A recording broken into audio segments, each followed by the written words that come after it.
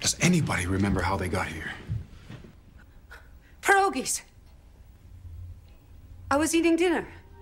Pierogies, cheese and potato. I ran out of sour cream and then I went to the fridge and then... I don't know. You? Leaven? I just went to bed and...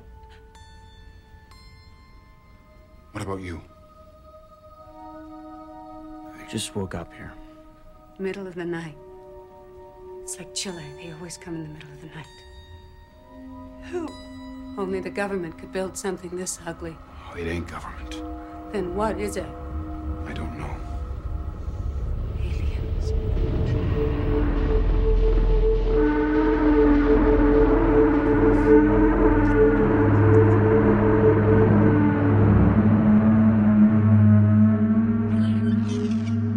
Hi, welcome to the 90s and Beyond, a film podcast that covers the movies of the 1990s as well as newer movies that are somehow related to those movies of the 90s, usually sequels, spin-offs, offshoots of some sort that tie in with those movies of the 1990s that we cover here. If you like a little bit older movies, I do encourage you to check out my other podcast. You can find the link on my website. It's called Around the World in 80s Movies. Find the link at my website, quipster.net, QWIPSTER.net. Today we're going to stay in the 1990s with a movie that came out in 1997, although it was released later in different parts of the world. It had a very long rollout depending on your location of distribution. So, the film I'm going to be talking about today is it's a very low budget film called Cube, although it does have a pretty sizable cult following, and it even had sequels, which I'll talk about sometime a little bit later. Cube primarily saw its first screenings in 1997. It is a 90-minute film. It's an R-rated film. It does have strong science fiction violence, gore, and language. The cast includes Maurice Dean Wint, Nicole de Boer, David Hewlett, Nicky Guadagni, Andrew Miller, Wayne Robson, and Julian Richings. The director of Cube is Vincenzo Natali, and the screenplay credited to Natali, as well as Andrei Bajelic and Graham Manson. Now, the origin of Cube started with Detroit-born, Toronto-based science fiction nerd Vincenzo Natali. Natali kind of grew up with a passion for comic book, sci-fi, and eventually films. He found his childhood dream, though, of becoming an artist for Marvel Comics. That completely changed in 1997 when he was 8 years old, after he went to see Star Wars in the theaters. He called that a religious experience in terms of his changing his life, because Star Wars embodied everything that he loved about comics, except it had this deeper emotional impact because of the music and the visuals and all of the acting and all of that coming together. No comic book could really touch that experience. That same year, Natali befriended this neighborhood kid named Andrei Bajelic. Sometime later, at age 11, Bajelic was gifted a Super 8 camera and began making his own short films. And with Bajelic's encouragement, Natali, too, took up making films. He made his first short in his apartment building's basement, a mostly improvised story that he dubbed Dark Force. They continued playing around with the camera and making their own short films, and as teenagers, Natali and Bajelic continued collaborating throughout their summer vacations. It became a ritual through their teenage years. Bajelic mainly wrote and he edited, while Natali did the storyboarding using his artistic flair, and they also alternated directorial duties for the various films. Upon graduation from secondary school, Natali enrolled as a film student at Ryerson Polytechnic Institute. Unfortunately, Ryerson didn't exactly teach the filmmaking skills that Natali was expecting and hoping to learn. In fact, he claimed his instructors seemed very out of touch with filmmaking and didn't really take it seriously at all. So he dropped out during his second year. He felt that the best way to learn filmmaking was by actually making films. To afford a 16mm camera, which was the preferred camera of choice for making short films, and also the film that accompanied it, Natali took a storyboard artist job at Nelvana, a Canadian animation and television studio, and there he worked primarily on Saturday morning cartoons. Natali observed that storyboarding actually gave him ample directorial skills, because here he was translating a script into images that would be used for the purpose of framing as well as editing. And what's more, even better than film school, he was getting paid instead of going into debt. However, film studios rarely gave breaks to anybody who didn't have professional experience. With a few exceptions, quirky filmmakers like David Lynch and the Coen brothers and David Cronenberg, they were able to make some films on shoestring budgets. But after Robert Rodriguez funded his first feature, El Mariachi, in the 1990s, entirely on his own, Natali explored self-funded film possibilities. He thought maybe he could set aside about $30,000 and make his own feature film if nobody else was going to help him make it. But he felt that the most doable concept with that limited of a budget would probably be something that could take place in a single setting. There was difficulty there, though, because when you stick with a single setting, it sometimes comes across like a filmed stage play, and that's something he wanted to avoid if he wanted to show off his skills as a filmmaker. Now, Louis Malle's 1981 drama My Dinner with Andre did demonstrate that there was a way to do it, but Natali didn't feel he had that kind of the talent set to create a 2-hour conversation and make it riveting for a feature film, and he really didn't have much desire either. But he did think that Alfred Hitchcock's 1944 film called Lifeboat, which entirely took place with a motley cast of characters on a lifeboat in the open ocean, that demonstrated suspenseful entertainment was possible using a small set. Now, in 1990, Natali had an epiphany. He thought a single set could offer you the kind of movement that you want in a film if it were actually used for different locations, and the way to do that was if it were within a maze of identical-looking rooms. Natali wanted to emulate one of his favorite pieces of art, M.C. Escher's 1953 painting Relativity, where you could see characters can go up and down and forward and back instead of linearly within a maze. The problem is, the only way that he could think to represent three-dimensional movement inexpensively was probably going to be a set that was symmetrical on all sides, like a cube-shaped room with doors on every side connecting to other identical-looking cube-shaped rooms. Natali spent years trying to devise a scenario that would make it all plausible.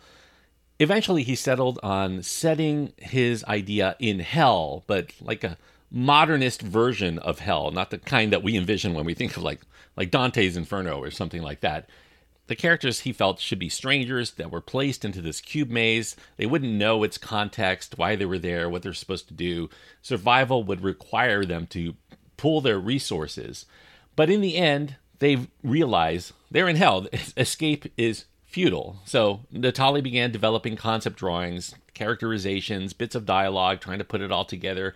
Eventually, he was able to draft a script when he became bedridden with pneumonia for a lengthy amount of time in 1993. Now, Natali's first draft had a very absurdist, Terry Gilliam-like comic tone with fantasy elements that he felt was comparable to Alice in Wonderland. The characters would be all male accountants that would be lured somehow from the outside world into this cube maze.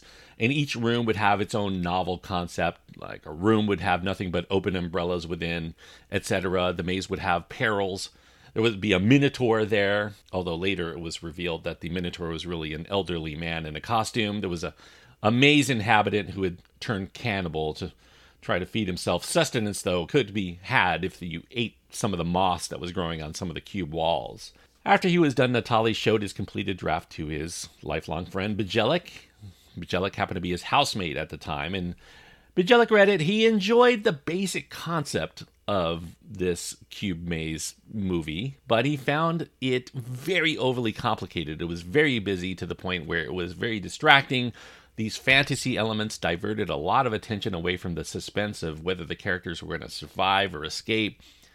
And Natali did admit that after years of storyboarding animation at Nelvana, maybe that found him gravitating toward all of these very visual, whimsical developments. Bjellick also suggested that characters in this story should probably do a little bit more than quip and navel gaze. It was really hard to relate to them because they're always deflecting. And moreover, introductory scenes prior to their entry into the cube should probably be removed because, their personal history and troubles really didn't matter once they entered the cube. All that we really cared about is what the cube maze is and whether they get out. So Natali collaborated with Bajelic, and they spent the next 6 months streamlining his original story. They replaced all of those fantasy elements with more real-world items. Mythological monsters were replaced by deadly traps, these razor-sharp wires or acid sprayers or poison gases or flamethrowers, booby traps around the maze. They removed all manner of food and water because they felt that that would escalate the tension. These characters have to find an escape within a few days or perish from thirst. Natali compared their streamlined plot to very bleak, very oppressive Russian prison films. They actually started screening prison films for inspiration, like Stalag 17 and Escape from Alcatraz, and they also expanded into very tense, suspenseful films that were in enclosed spaces, like Das Boot and 2001: A Space Odyssey and Alien and Aliens, and they started renaming characters after international prisons. They had characters like Leaven and Worth from, of course, Leavenworth. Quentin from San Quentin. There was also a character at that time named Riker. Later they dropped that name from Rikers Island. So continuing the prison motif, the accountants were re-envisioned. Now they would be criminals. Some of the criminal characters would change for the better through the course of their movie, and others would have their worst instincts emerge. And redemption would become a theme for the movie. This would be kind of like a purgatory rather than outright hell. They would find the light of escape by atoning for their sins. In order to try to distinguish the characters, they started thinking each character in terms of certain movie actors or maybe movie characters. For instance, at that time, Quentin embodied Woody Allen. If you see the finished film, you know that that's probably as far from Woody Allen as possible, but at that time, that's what it was. Worth was more like Humphrey Bogart in Casablanca, and Riker was modeled after Michael Biehn in The Abyss. Leaven was Robin Williams in Awakenings, and there was a character named Egon, which would later be renamed to Kazan after this Russian psychological hospital. Egon was an autistic person that was patterned after Dustin Hoffman in Rain Man. Other roles envisioned big stars like Arnold Schwarzenegger or Harrison Ford or Jeremy Irons. And after they completed their new script, Natali performed his own polish before Bajelic ultimately did one of his own, one in which he made substantial additional changes, including replacing the escape portal located in the center of the maze Natali had originally conceived in his fantasy days as containing a beating heart within this rusty cage. Instead of being escape in the middle, the revolutionary idea would involve cubes periodically moving according to preset patterns that, kind of like a combination lock, would open the right door in the right cube at the right time that would lead to a bridge out of this massive cube structure. The cubes were within a giant cube building. Engraved serial numbers near each doorway's opening would provide clues that the characters would decipher as a mathematical pattern revealing coordinates. Now, in 1994, they began realizing that $30,000 would not come close to covering the costs of making this into a feature film. So they decided they should try to shop their script around, at least to Canadian studios. Now, at that time, the Canadian film industry wasn't really robust enough to fund many movies, especially obscure science fiction concepts that were difficult to envision just from reading the script. And the only interest for Cube came from severely underfunded companies that wanted commercial changes. For instance, North Star Entertainment wanted an action hero protagonist to get captured at the beginning of the film, and then he would get thrown into the cube. He would fight for survival, and then ultimately discover that there's a villain behind it all who would get his comeuppance in the climax. The filmmakers, they tried to work through compromises to get their film made, but they felt that adding a defined villain was kind of a deal breaker from what they wanted to do with the film. Ultimately, it would become a completely different film, they felt. Meanwhile, Natali delved into making his own short movies, which gained him entrance into Norman Jewison's prestigious Canadian Film Centre's resident program in Toronto, and that's where emerging industry professionals could hone their skills through non-academic classes. The CFC had this feature film project. The project offered select center graduates the resources to make a film, their first film, using $350,000 Canadian, matched by outside film industry sources. Now, despite Natali's elaborate models, his drawings, his storyboards, every detail was all spelled out in his preparation material. His proposal to the film project, they were declined for 2 years straight. Basically, they felt that its single location concept was going to prove too monotonous to sustain a full-length feature. But things did change in Natali's direction. A little bit of luck came his way. He made a 17-minute short film called Elevated, which featured a very similar premise to Cube, but in this case, 3 people are stuck in an elevator that would get menaced by this unseen force. Elevated would be seen as a pretty good short film, and it was nominated, in fact, for Best Live-Action Short Drama at Canada's 1997 Genie Awards, and the Centre reconsidered Cube's merits after that point, and they approved it in the next feature project. Pre-production began in summer of 1996, and while Cube's concepts and mechanics remained very impressive throughout, Natali and Bajelic did feel, as they started to prepare it into a film, that it somehow lacked a soul. And that stemmed from this disconnect that they had with the criminal characters. They weren't criminals themselves. They didn't know criminals personally, so what they knew of criminals was really from movies.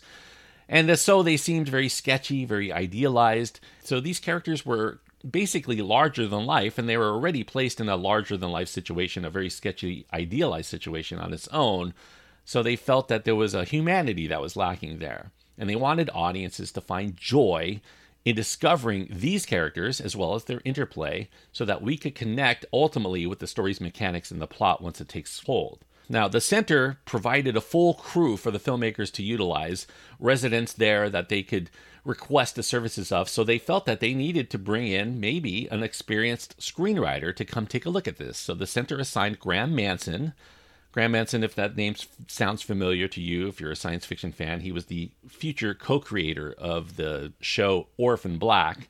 And they also provided a very experienced story editor named Hugh Graham.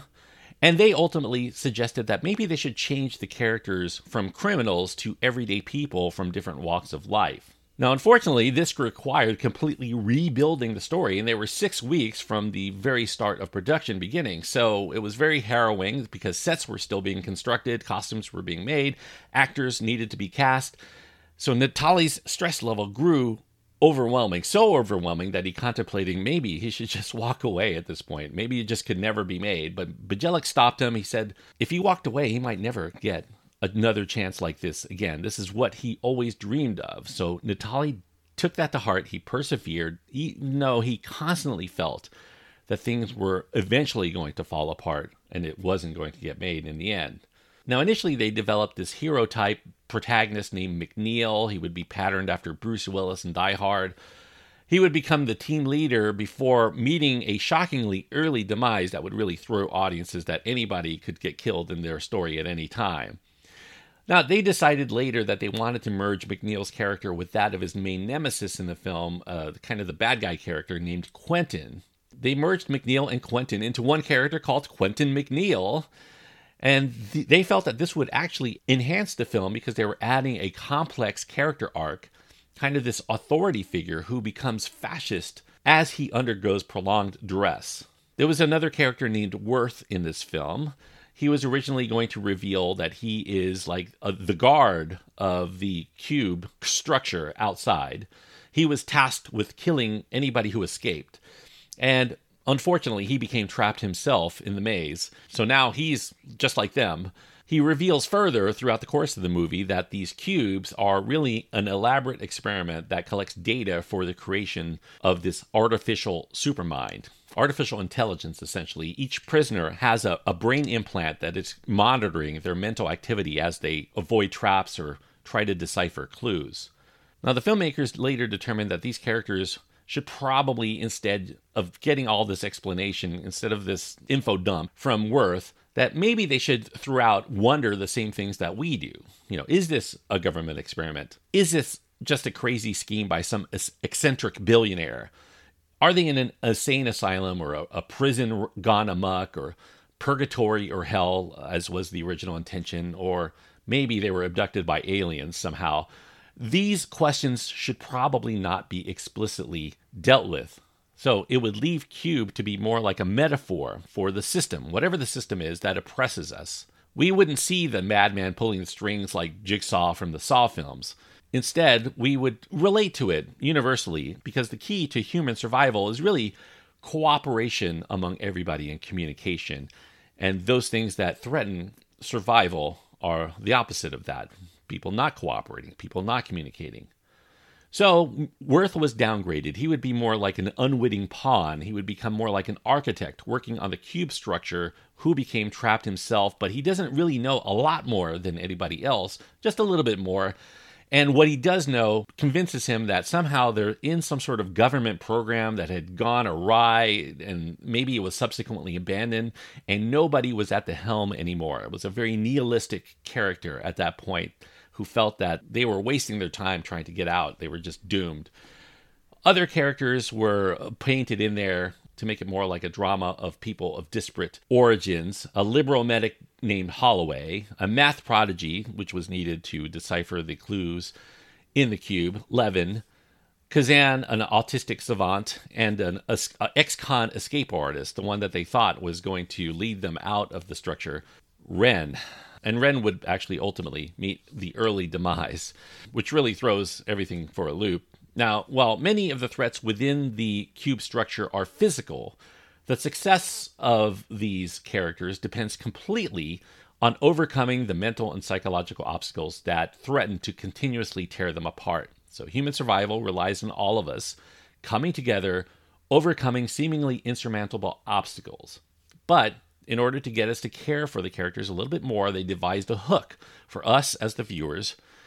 Factions were going to emerge within the group between those who wanted to help Kazan, the autistic savant, and those who feel like he's some sort of dead weight that ultimately is going to set off a trap somehow and kill them all. And our allegiance to these characters will greatly depend on who we think is right in that particular situation. Natali struggled, though, to devise a very satisfying ending. He initially contemplated that maybe certain characters like Kazan and Leaven and Holloway, they would ultimately, as the more benign characters, escape before the structure detonated into some sort of nuclear explosion. However, Natali's then-girlfriend, a woman named Tamara Pravica, suggested that maybe Kazan should really be the only survivor because the others really aren't worthy. They're somehow too caught up in their own private hell.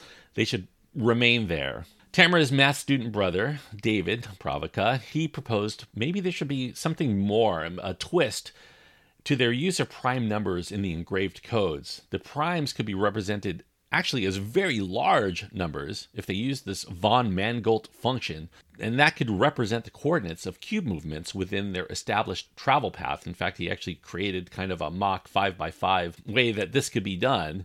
Something that a math whiz like Leaven could recognize as a mathematical pattern, but only somebody like an autistic savant like Kazan could probably figure out without a computer.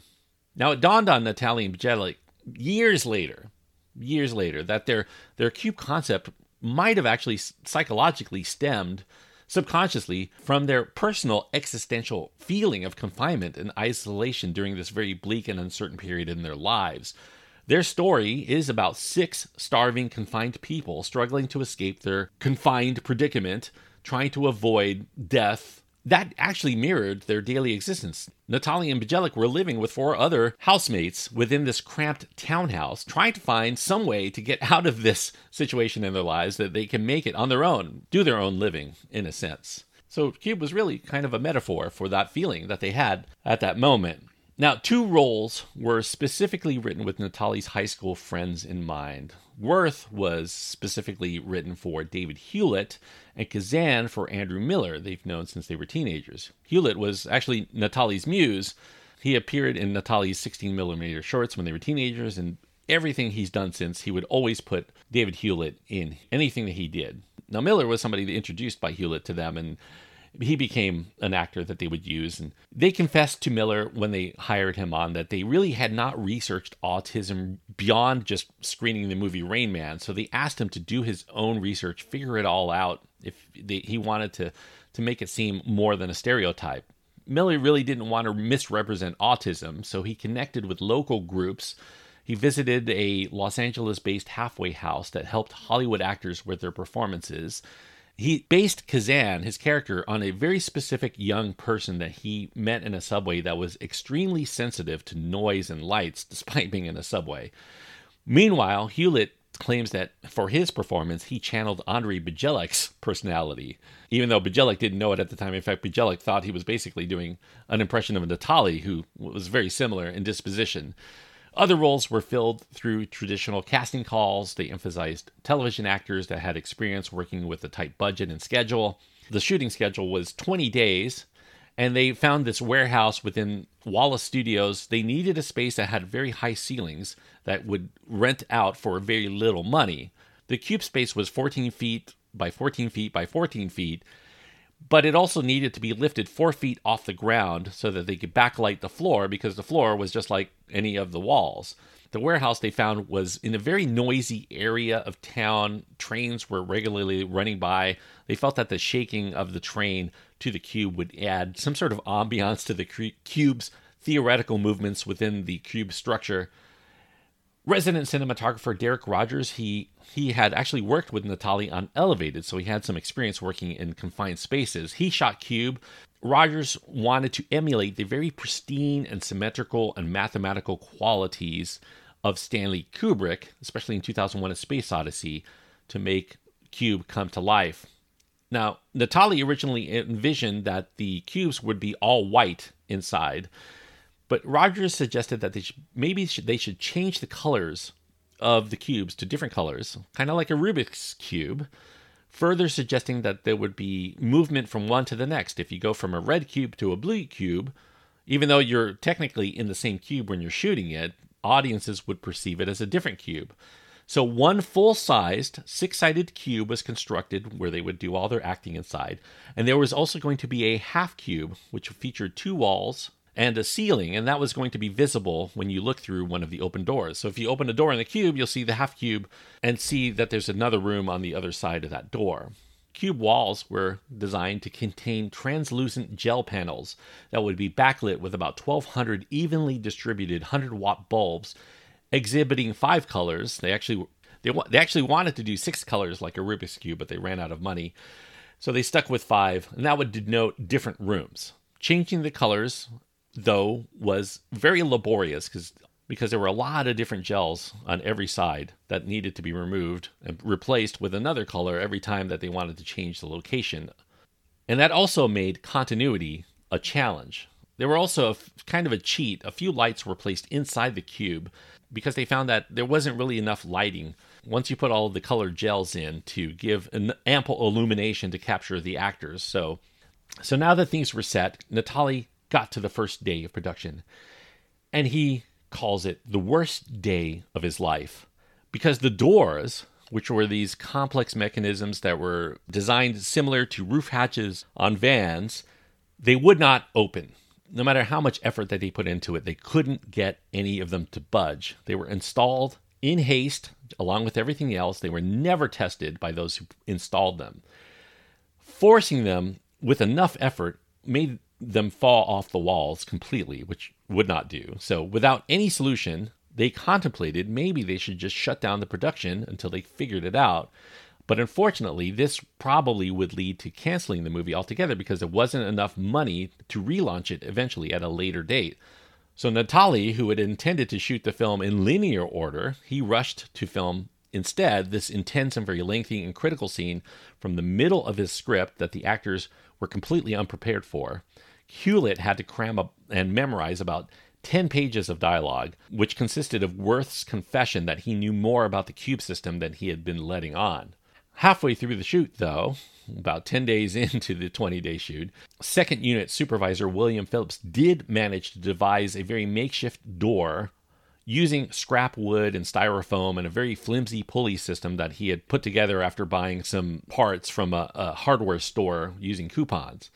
It was obviously very flimsy and people didn't think it would work, but the sound effects that were added, very heavy sounding sound effects, sold the illusion that there was a very substantial, elaborate contraption in play, and it actually worked out pretty well.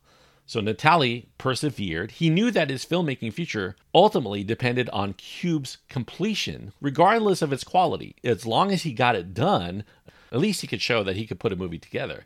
So Cube, because of these obstacles, taught him to be economical, how to compromise, and work very decisively.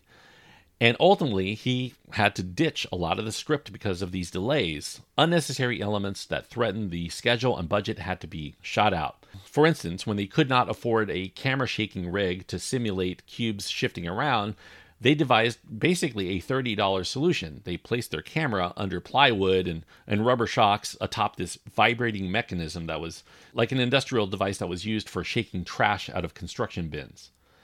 The actors endured monotonous 12-hour days inside the cube. And it wasn't just actors inside the cube, but you also had Natali there and Rogers, the cinematographer, and a lot of the other crew that needed to be there. In fact, up to 36 people would be inside the cube at once. So the sweat that you see on the actors' faces when you see the movie, that was not intentional. They all referred to the cube as the easy bake oven because the heat from all of their bodies, as well as the lighting rig that was surrounding them, that really did not dissipate well within the confines of this enclosed cube. And the flooring itself, which was additionally made of the same wood and plexiglass as the walls and the ceiling, that proved to be a squeaky trip hazard that constantly was distracting the actors from their performances. They tried, as they moved around, not to wedge their foot into some place where it didn't belong. But they also didn't want to look down and make it obvious that they were trying to avoid things. Without space for dollies in the cube or any kind of money in the budget for Steadicams, they resorted to using mostly handheld cameras. Sometimes they could put the handheld camera on a tripod for a particularly tense scene.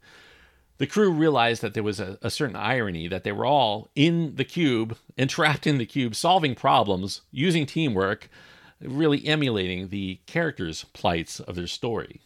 Now, unfortunately for Natali, he found that many of the crew that came from the center carried a kind of a sense of entitlement to being there. They felt that they were working essentially with inexperienced filmmakers, and in particular, Cube seemed to be something that they dismissed early on. They thought maybe it was just trashy science fiction. It was unworthy of the reputation of the center, and certainly not worthy of funding.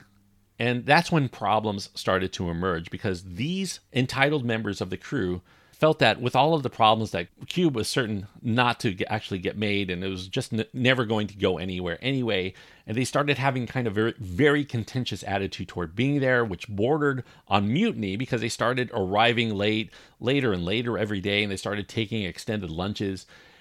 And Natali was a nice guy. He didn't really say anything until one day he just got so fed up with the disrespect he was being shown that he erupted in a litany of profanity at the situation, and he started ranting about, he kicked the chair and he broke his toe. And at that point, things did change. The crew did get the message that they were actually becoming the problem rather than the solution, and so they shaped up. But unfortunately, by that point, the damage was done to the schedule. Natali was not very sure at that point that he could even complete the film, even without tardiness, because there was a 20-day deadline to make this film, and they were limited, a hard limit of 12-hour workdays, strictly enforced. Reluctantly, they started cutting scenes out of the film, and they had to retool others with extra dialogue to try to hold the story together. And in a last-ditch scramble, as they neared the final couple of days, the actors and the main filmmakers had to voluntarily work nonstop for 37 hours straight before the deadline to complete what they could. They didn't get paid for that extra time that the center would not fund. They did it essentially entirely without pay because they believed in the project and wanting Natali to succeed. In addition to the contributions of the actors and some of the crew, there were local special effects houses that also contributed to the success of Cube. Core Digital Pictures handled digital effects, and Caligari Studios handled makeup and practical effects. They essentially worked for free. They were offered profit percentage deferments, actually.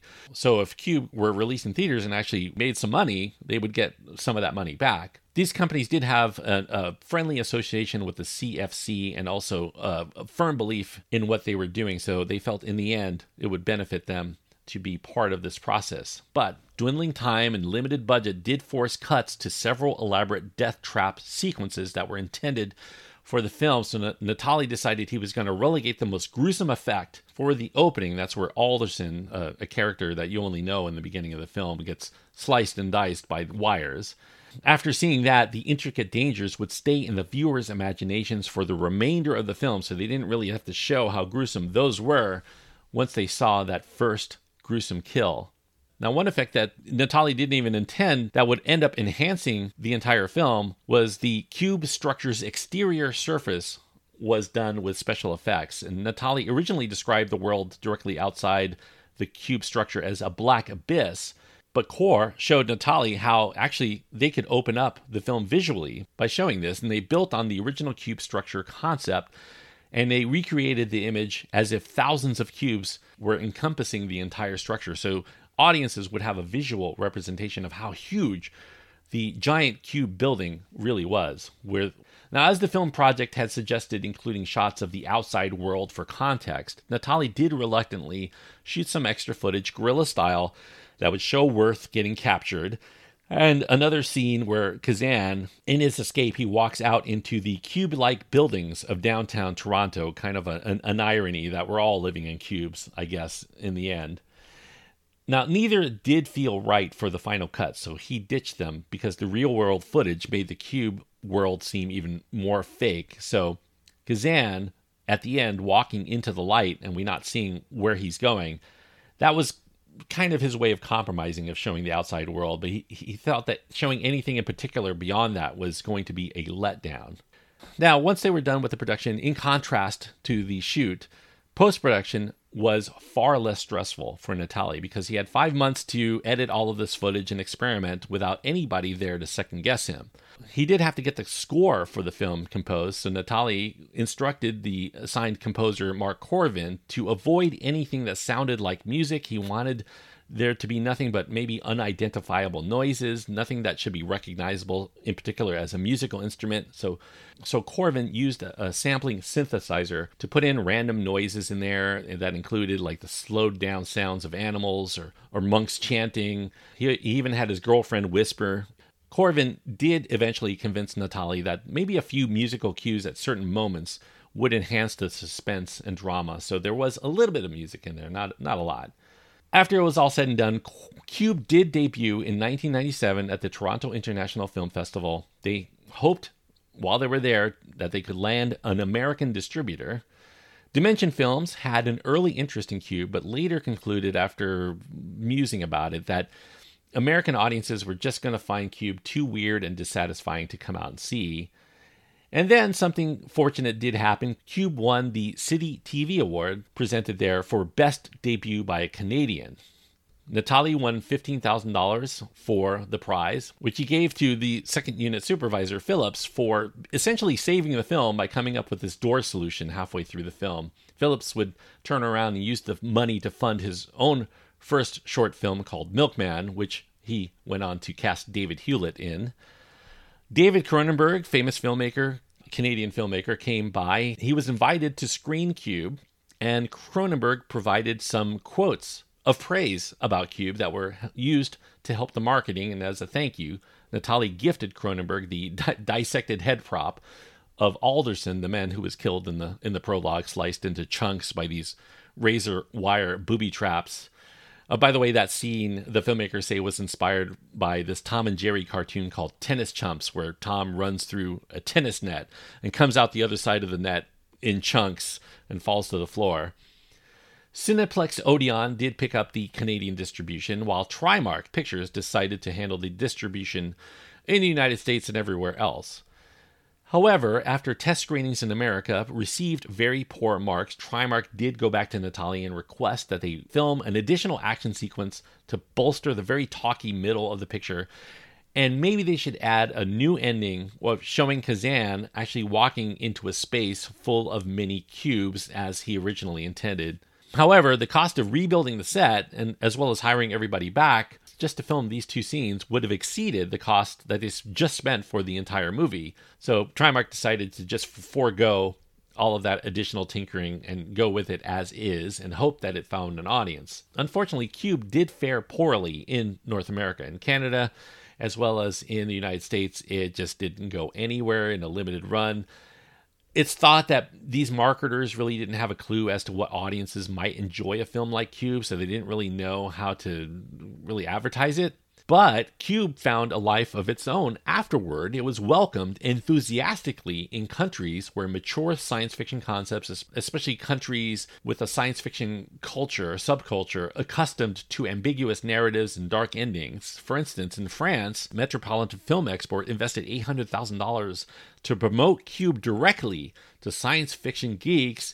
They commissioned all new fancy posters. They even had the filmmakers come out. They flew them out, as well as the actors, to meet the film goers. It became a big experience for them. At the Gerard May Festival of Fantasy Film, Cube earned not only the audience prize, but also the critics prize, and ultimately the grand prize there. It was very well regarded there, and Cube earned nearly $4 million in its first 40 days of release in France, and that was the second highest grossing film in that period. And when it was all said and done, once you counted all the receipts, it earned over $10 million in France alone. And in Japan, it also did very well, and it topped the video charts upon its release. It also scored prestigious festival prizes in other countries like Belgium and Mexico and Spain and South Korea. But I do think that ultimately Cube is a worthwhile film. It's definitely worth a watch, even in a confined space, even with its limitations and some of the amateurish qualities of it, and the fact that not everything really holds together 100% satisfactorily. It is still a compelling idea, and it does manage to build some suspense. We get wrapped up in these characters and their conversations in this intimate setting. And there are a nice number of reveals that keep us continuously riveted as to how it's ultimately going to play out. I do think it's a novel concept. It's a kind of a gimmicky film in that respect. And while it is a novel concept, it's not 100% original. You know, some people do compare it to like Rod Serling's 1961 Twilight Zone episode called 5 Characters in Search of an Exit. That episode itself drew comparisons to Luigi Pirandello's 1921 play called 6 Characters in Search of an Author, and Jean-Paul Sartre's 1944 play called No Exit, and all of these stories having the premise of characters put into this strange situation, not knowing why they're there or really how to get out. It all is in keeping with that, but I think Cube manages to be more of a blank slate. It transcends some of those comparisons by ultimately being kind of its own thing. The cast, I think they do what they can to breathe life into idealized roles. That the acting is very hit or miss, probably because they didn't have enough time to do multiple takes or really rehearse a lot. But still, above all of this, Cube remains inherently ambitious. It's delightfully cerebral in a way that other science fiction concepts are not, because most sci-fi films cost a lot of money to put in effects and stuff like that. But Natali didn't have to worry about whether the movie made money or not. The gory effects work that is in here is still very impressive for a low-budget scale. The production design itself is very remarkable, providing the illusion of a much larger environment. It does work in the end, and I think that Natali and others who contributed should be commended for the way that they made it work on one set.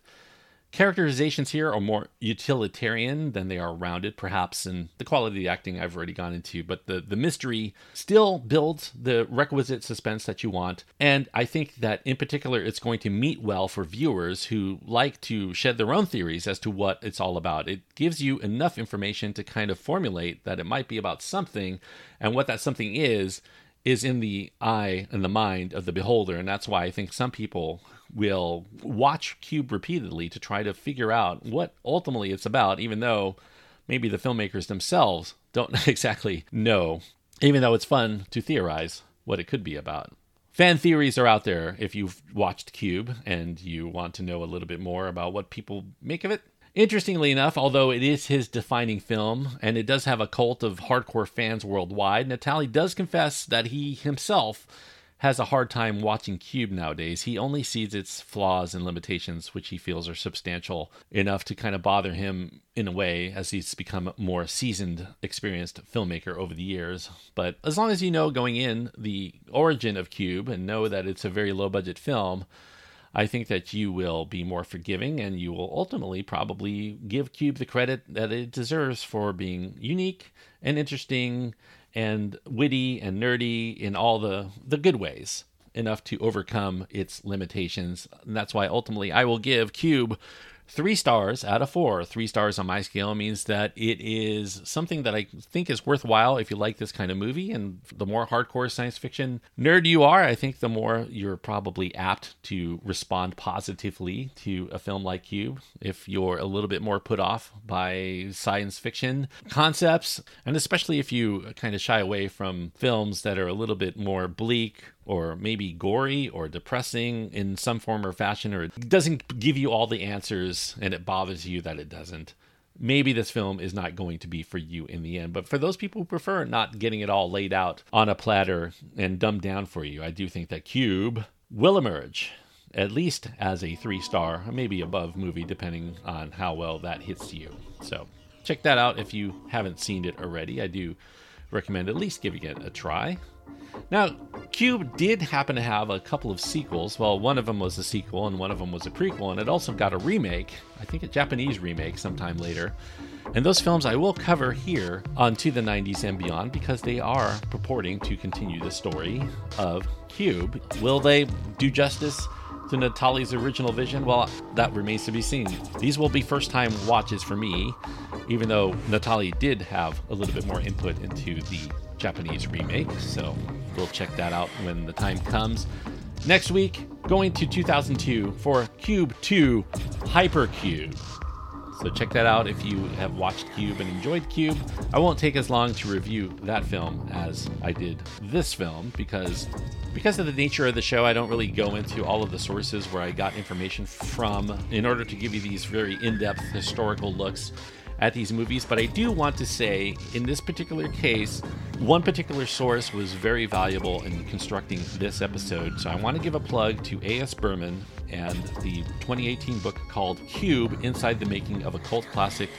It is on Bear Manor Media, and if you like this episode covering Cube here on To the 90s and Beyond, I do recommend picking up this book because it goes into a lot more depth than I was able to cover here. And I only scratched the surface, probably, of the amount of detail that's in this book. So, A.S. Berman's Cube, Inside the Making of a Cult Classic, I recommend it to all Cube fans.